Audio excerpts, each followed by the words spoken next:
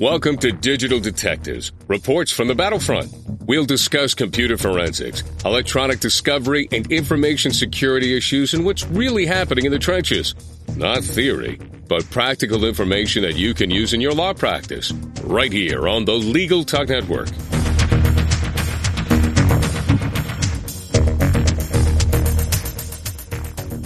Welcome to the 15th edition of Digital Detectives. We're glad to have you with us. I'm Sharon Nelson, president of Sensei Enterprises. We'd like to take this time to thank our sponsor, Gallivan, and Amelia, creators of the Digital War Room platform for e-discovery. And I'm John Semick, vice president of Sensei Enterprises. Today on Digital Detectives, our topic is e-discovery without the high price tag. We're pleased to welcome as our guest, Bill Gallivan. Bill is a founding member and managing executive of Gallivan, and Amelia, also known as GGO, and focuses on business development, market economics, and GGO growth. Prior to starting GGO, Bill was VP of Professional Services at Atenix, a litigation support technology firm formerly owned by Preston Gates and Ellis. Bill has spent over 20 years in the fields of computer forensics, managed security, system hardening, and legal information services. Thanks for joining us today, Bill. It's my pleasure. I'm a huge fan of Legal Talk Network, and I'm happy to be here. Well, thanks. Bill, let's jump right in because lawyers are constantly complaining every time we lecture to them about the high cost of e-discovery. Why is the price so high? You know, I think the short answer is we have the wrong price metrics. You know, around the turn of the century here in 2000, the prices kind of started moving away from a single page or document imaging into a per gigabyte or per document pricing. But those were still the wrong metrics because information has been exploding. I think Gary McMadden in his blog recently wrote that ESI is doubling every 18 months, certainly probably every 2 years. So why is the price so high? I think there's really three reasons. The applications that are coming out of software vendors are creating larger and larger documents. So there's more kilobytes per document, more kilobytes per unit content, which is really what we're after in litigation. The price model, which follows sort of gigabyte pricing, is kind of colluded to make prices go up artificially high. It's not sustainable to have a two-time increase in fees for ESI processing and management every 2 years. I mean, it just won't work. And finally, I think because the industry was growing so quickly around the growth in data, we saw a virtual gold rush of venture capital and private equity investment. And all of those investors have been, quite frankly, resisting price drops so that they could get the return on their money. And I think those are most of the reasons we see the price going up. Well, Bill, there also seems to be some trends that are driving the cost down. Can you talk a little bit about those trends? Sure. There's a lot of trends. I can think of at least 5. But I'll say that it probably all starts with the noble goal of our judicial system and rule number 1 of the Federal Rules of Civil Procedure, which basically says every proceeding has to be just, speedy, and inexpensive. I guess I discussed the VC and private equity gold rush has created a situation where lots of people have flooded the market with investment in tools and services. But because we have a crowded market, you're starting to see the commoditization of tools, and that's driving the price down. Probably the biggest reason is simply customers can't afford it. I mean, if sales and margins on sales are only growing at 5% a year or hardly growing at all during a recession, you can hardly have a doubling in cost based on gigabyte pricing metrics, for instance, every 2 years. So because of those two forces or issues, we're seeing new pricing models. We're seeing a lot more fixed fee, and we're seeing the emergence of pricing models that really match cost with the value of compliance, not the volume of documents. Finally, or the last two reasons, I think, is that in order to deal with these rising costs, we're seeing the bigger corporations are insourcing a lot of their e-discovery requirements And by doing that, they're taking the margins out of the vendors, and they're helping to drive the costs back down. Probably the fifth reason I see, it's a variation on the second being existing customers can't afford the rise in costs. But now we're seeing smaller firms, smaller clients, and smaller matters are being subject to the rules because the courts since 2006 and the new rules have kind of woken up and said even small people have to be held to these compliance requirements. So there's a new need for affordable tools at the low end where nobody really tried to mine that end of the market until very, very recently. Well, I think you're absolutely right. The customers could not afford it, and that's why we've increasingly seen a demand for accessible, affordable tools. So let's talk about, if you would, can you tell us about Craig Ball's Edna Challenge? Sure. I've been following that since its inception in 2009, and in fact, we look to Craig often for advice and insight on how we can reach the smaller market. I think a couple of years ago, it was 2009, I believe, Craig Ball came out and said, "Hey, look. The new rules are out. The judicial system's woken up, and they're starting to require compliance at the low end here, or let's call the low end, matters where contemplated damages are probably less than $100,000 or somewhere in that range." And what he said was, presume you have 6 custodians and 5 to 10 gigabytes of data. Can we actually, outside of people's time, can we actually assemble some tools or some processes so that we can do e-discovery for less than $1,000? And, the answers came back. They were all over the map. But in general, the answer was process flow and assemble some inexpensive point solutions like DT Search, QuickView Plus, and Acrobat. That's pretty much what his challenge was all about. Beyond that, I know after Craig's Edna Challenge, and we're very fond of Craig as well, Tom O'Connor came out with the Ernie Challenge. I think the using the E words here. Can you tell us a little bit about that? Sure.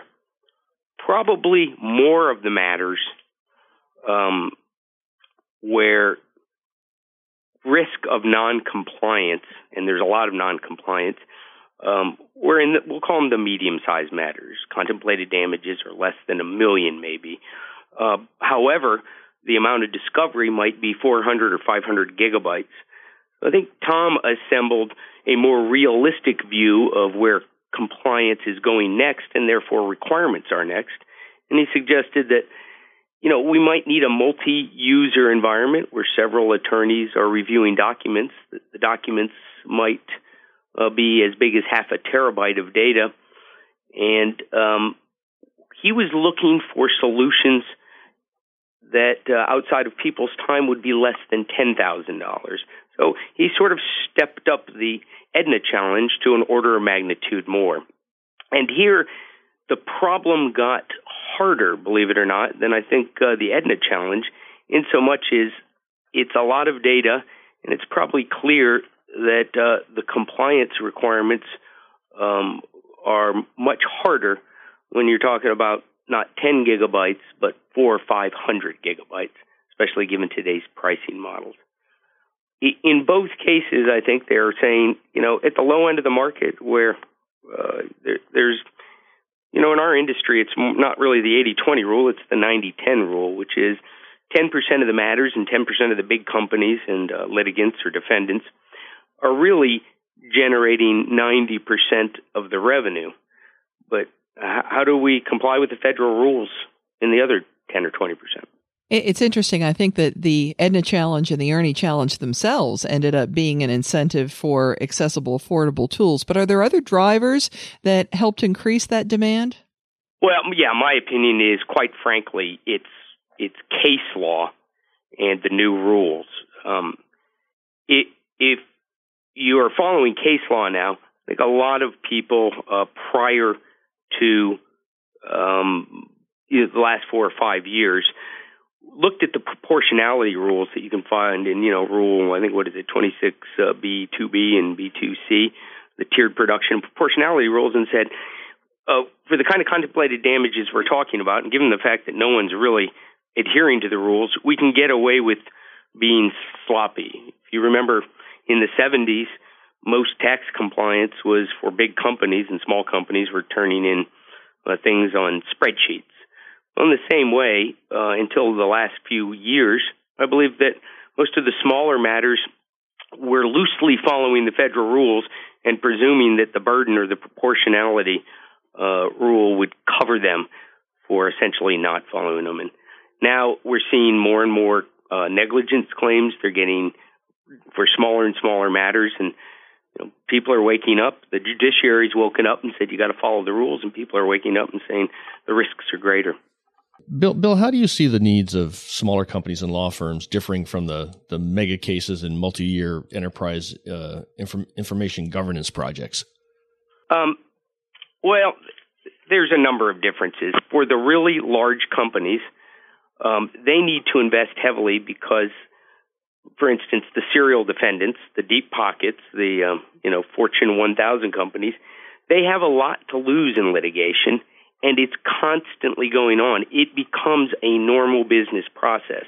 It isn't a one or two a year or a one-off kind of situation. So from their perspective, risk management, the risk is never going away.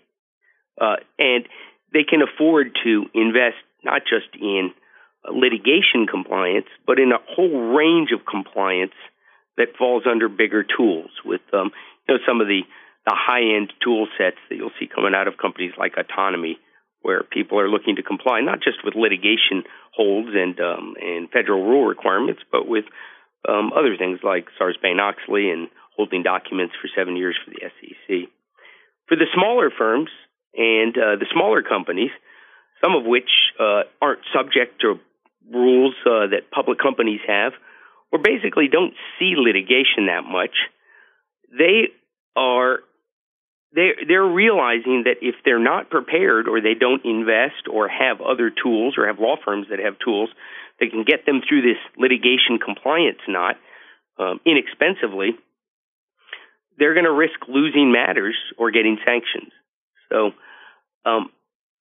they've not been willing to invest in large, if you will, information governance projects because they don't need that, but they do need to comply with the occasional litigation. Before we move on to our next segment, let's take a quick break with a few words from the Legal Talk Network and our sponsor, Gallivan, and O'Melia, creators of the Digital War Room platform for e-discovery.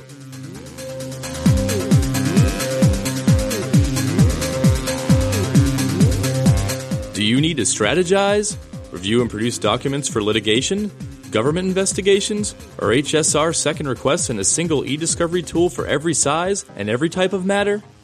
Digital War Room eliminates costly pre-processing of collected documents, realizing savings of 80% or more, and giving you greater control over e-discovery. Experience end-to-end e-discovery on your Windows desktop, on your internal network, or in our hosted review center. Download a free trial of Digital War Room Pro at www.digitalwarroom.com. That's digitalwarroom.com. You can advertise with us at Legal Talk Network and have your own commercial play in this podcast. Just give us a call anytime at 781-551-9960 or shoot us an email at admin@LegalTalkNetwork.com. You never have enough friends or followers, right? Check out Legal Talk Network on Facebook and Twitter, LinkedIn too.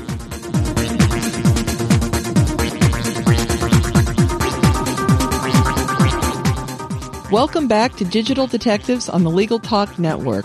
Today we're talking to Bill Gallivan, a founder and managing executive of Gallivan, and O'Melia, about e-discovery without the high price tag. Bill, can you tell us about GGO and how the Digital War Room platform came about? Oh, sure. When the litigation and legal market started cooling off with the recession, we chose to invest in product development rather than laying people off or essentially harvesting the cash that was otherwise tied up in growth. And we produced one product suite with 3 product offerings, and that's Digital War Room Pro, which was our response to the Edna challenge and to a market that had no tools. It's available for one person at a time. It's you can process, do gross relevancy, simple analytics, review, redaction, priv logs, production, and even review productions. But it doesn't have all the features that our second product, Workgroup, Digital War Room Workgroup, has, which is quite frankly our response to the ERNIE challenge. And Workgroup allows multiple reviewers. It's scalable up to 50 or 100 users. But if you start with 5 users, it's well under $10,000. And it includes extra features like built-in OCR, actually other people's OCR that we sublicense, and adverse data support, and the scalability. So it's generally designed for law firms and enterprises. And then, of course, we have a software as a service model, which is taking Workgroup on steroids and adding project management and training users. And that is primarily what you see in the market now, which is hosted services. The only difference is we own and manage our own software as opposed to purchase other people's software.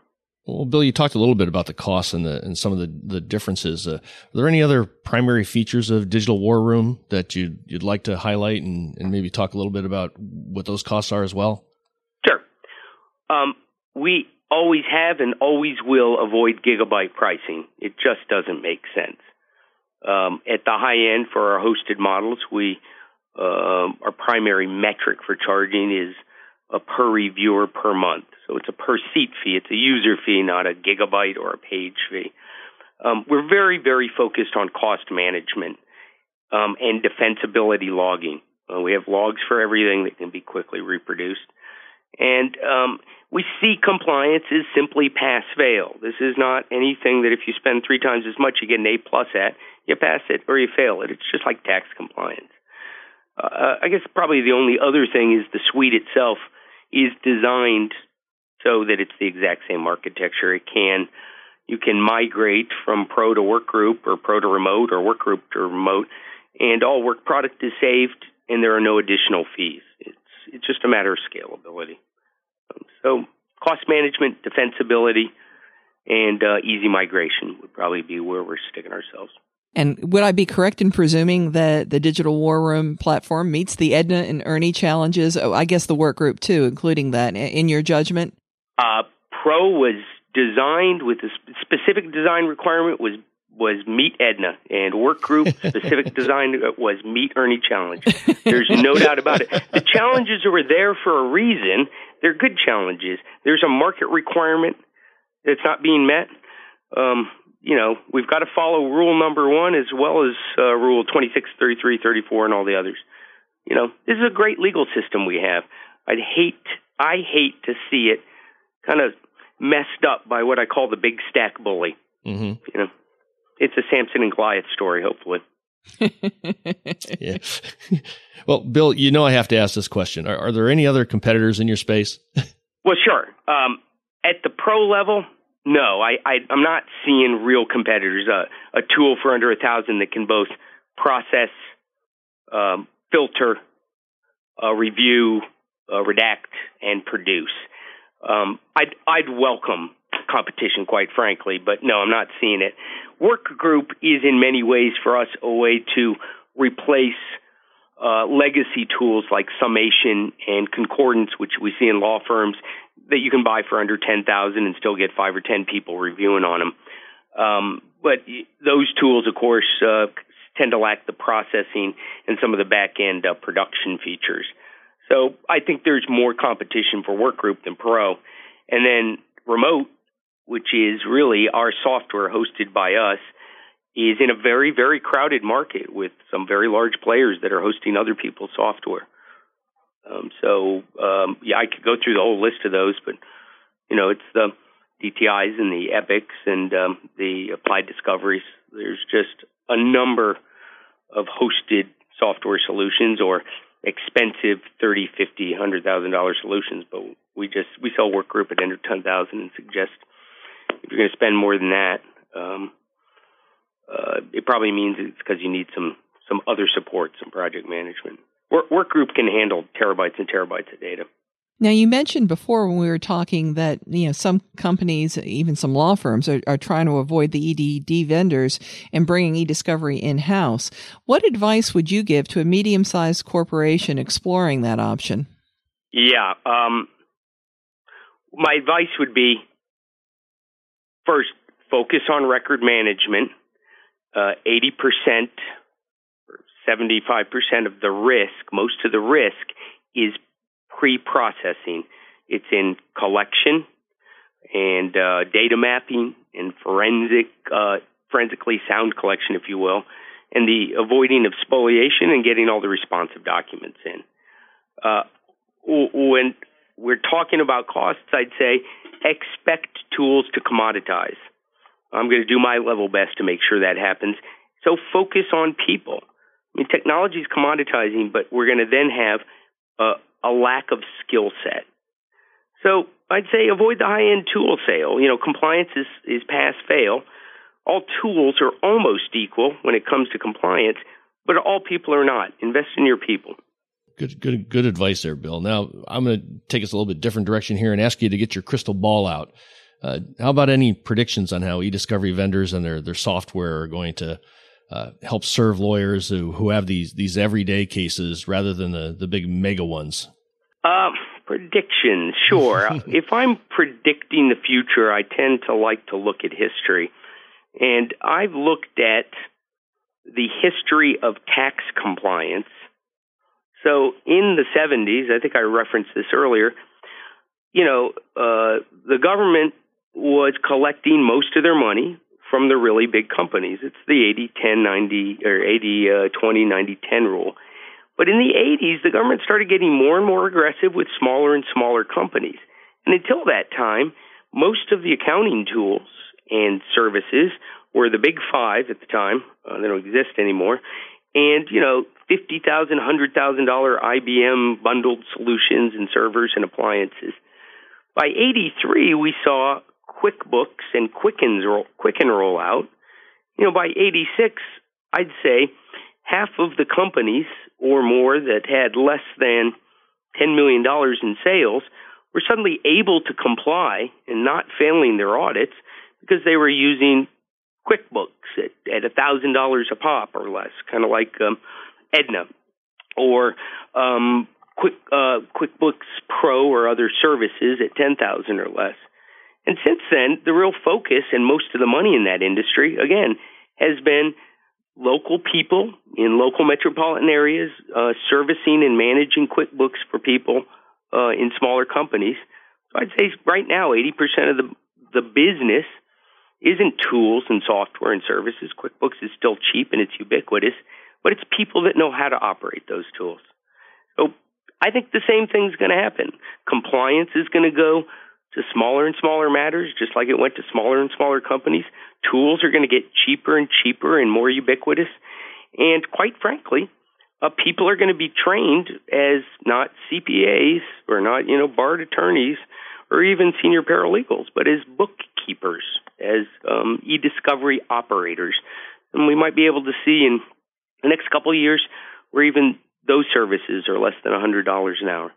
So that's where I think it's going. I think if you want to look to the future, you should always look for an example from the past. Yeah, we always talk about fax machines before we move on to our new technology today, because I remember all the lawyers saying they weren't going to use faxes and then they weren't going to use emails. And that certainly didn't work out in the end. We sure want to thank you for joining us today, Bill. John and I have long been fans of the Digital War Room product, and I know our computer technologists here speak very highly of it, and we hear great things from lawyers who use it. So thank you very much for sharing your expertise with us. Well, thank you very much for having me. I always love a chance to help rationalize our industry and make or communicate the message of making dispute resolution affordable. So I really appreciate the opportunity. Well, Bill, we're very glad we could have you with us today. And could you please, for anybody who might want to contact you, could you please give them your contact information? Sure.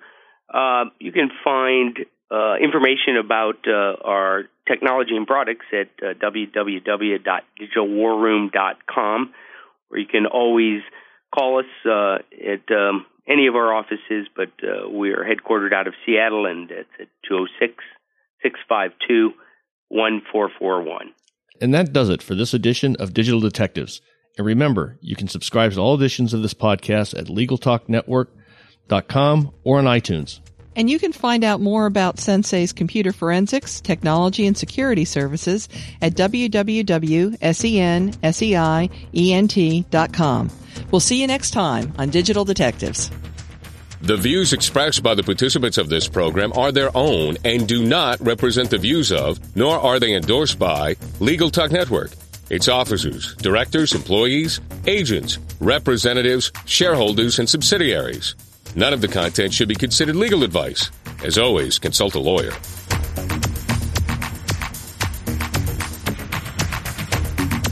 Thanks for listening to Digital Detectives on the Legal Talk Network. Check out some of our other podcasts on LegalTalkNetwork.com and in iTunes.